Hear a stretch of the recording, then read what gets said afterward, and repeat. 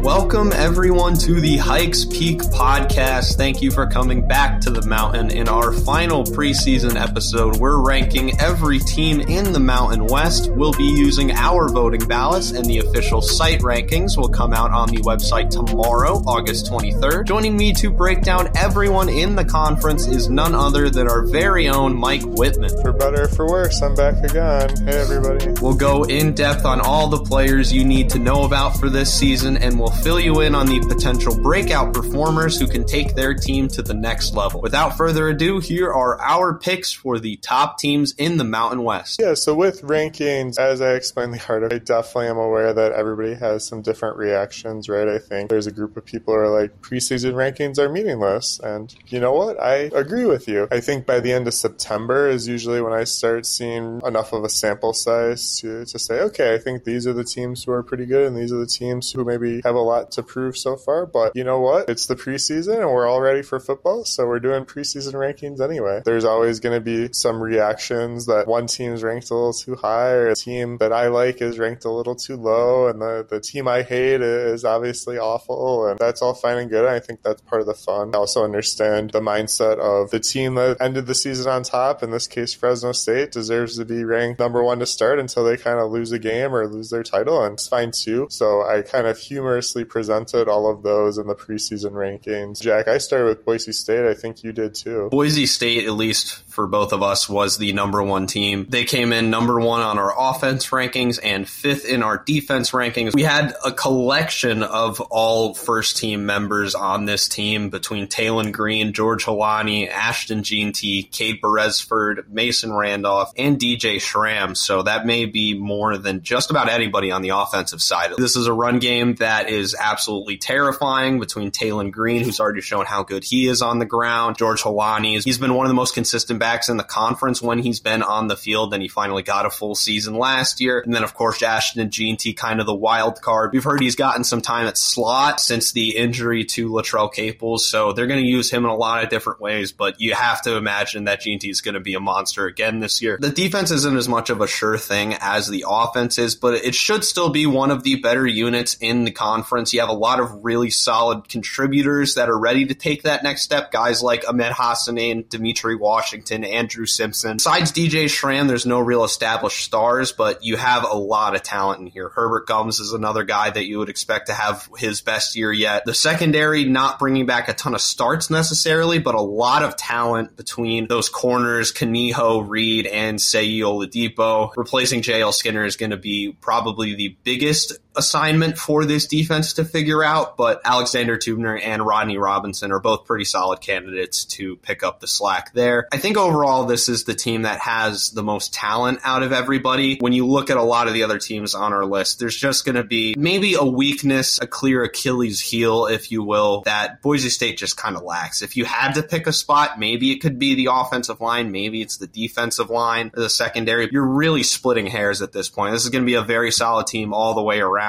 Ashton Jeanty and Talon Green are guys that we have no idea where their ceiling is, so they could just get better and better, and they could carry this team to really special heights, which is why both of us had them at number one. You can kind of hear the critics, and I don't think they're wrong. Boise State doesn't win every year. They haven't won a Mountain West championship since 2019, but they've played in every Mountain West championship over the past few years, with 2021 being the only exception. They went undefeated in conference play last year. They lose a lot of players, especially on defense. I don't think the defense is going to be bad. Worst case scenario, they're above average. But when you look around the rest of the conference, the other top two teams, which we'll get into in a minute, lost a significant amount of players and talents on one side of the ball or the other as well. And I just don't see any other team taking that big of a step forward to be a serious challenge for the Broncos. Again, not saying they will win, but just at this point, before the games are played, they look like the best team going into the season with, in my opinion, two other teams maybe a step or a half a step behind them. So the next team up, we have Air Force, who Mike had at number 2, and I had them at number 4. 4th ranked offense and 2nd ranked defense. They're replacing Brad Roberts, which is probably the biggest assignment for this team, but there's still a lot of talent, and you know Air Force is going to be a very solid team all the way around. John Lee Eldridge III is going to be their their main back. You got a lot of really solid guys on the offensive line. Thor Paglialong on a couple of different watch lists. Guys like Caleb Holcomb, Wesley Ndago, and Adam Karras, all very solid linemen. They're still going to be figuring out where the rest of their carries are going to be coming from, who's going to end up being the starting quarterback, whether it's going to be Jensen Jones or Ben Britton. But overall, that offense should be pretty solid. That's an offensive line that's going to be one of the tops in the conference. So it'll all kind of run through that offensive line. And even if the rushers aren't quite up to the level they were last year, they should still be able to produce a solid amount. Defensively, you got a couple of guys that really stick out as stars, kind of on each level. We'll start with the defensive line. Peyton Zadroic is one of the best defensive tackles in the entire conference, a super fast, twitchy defensive lineman that really broke out last year and should be even better this year. Alec Mock is supposed to take a very big step this year. He'll probably be their most productive linebacker. Camby Goff, who was phenomenal last year in that spur role, had 3 interceptions and 9 deflections. He's phenomenal. I talked to him at media days. He's going to be another guy that has a very good season this year. And then Trey Taylor, who has been on a couple of different watch lists this year, and for good reason. He's one of the best safeties in the Mountain West that's returning. He's going to be the leader of this defense. He's a guy that could end up being an NFL-type prospect with academies. It's kind of a whole bag of worms there, but he's got the talent to play on Sundays. There's no doubt about it. So there's some things about this team that aren't perfect. The core is there, and,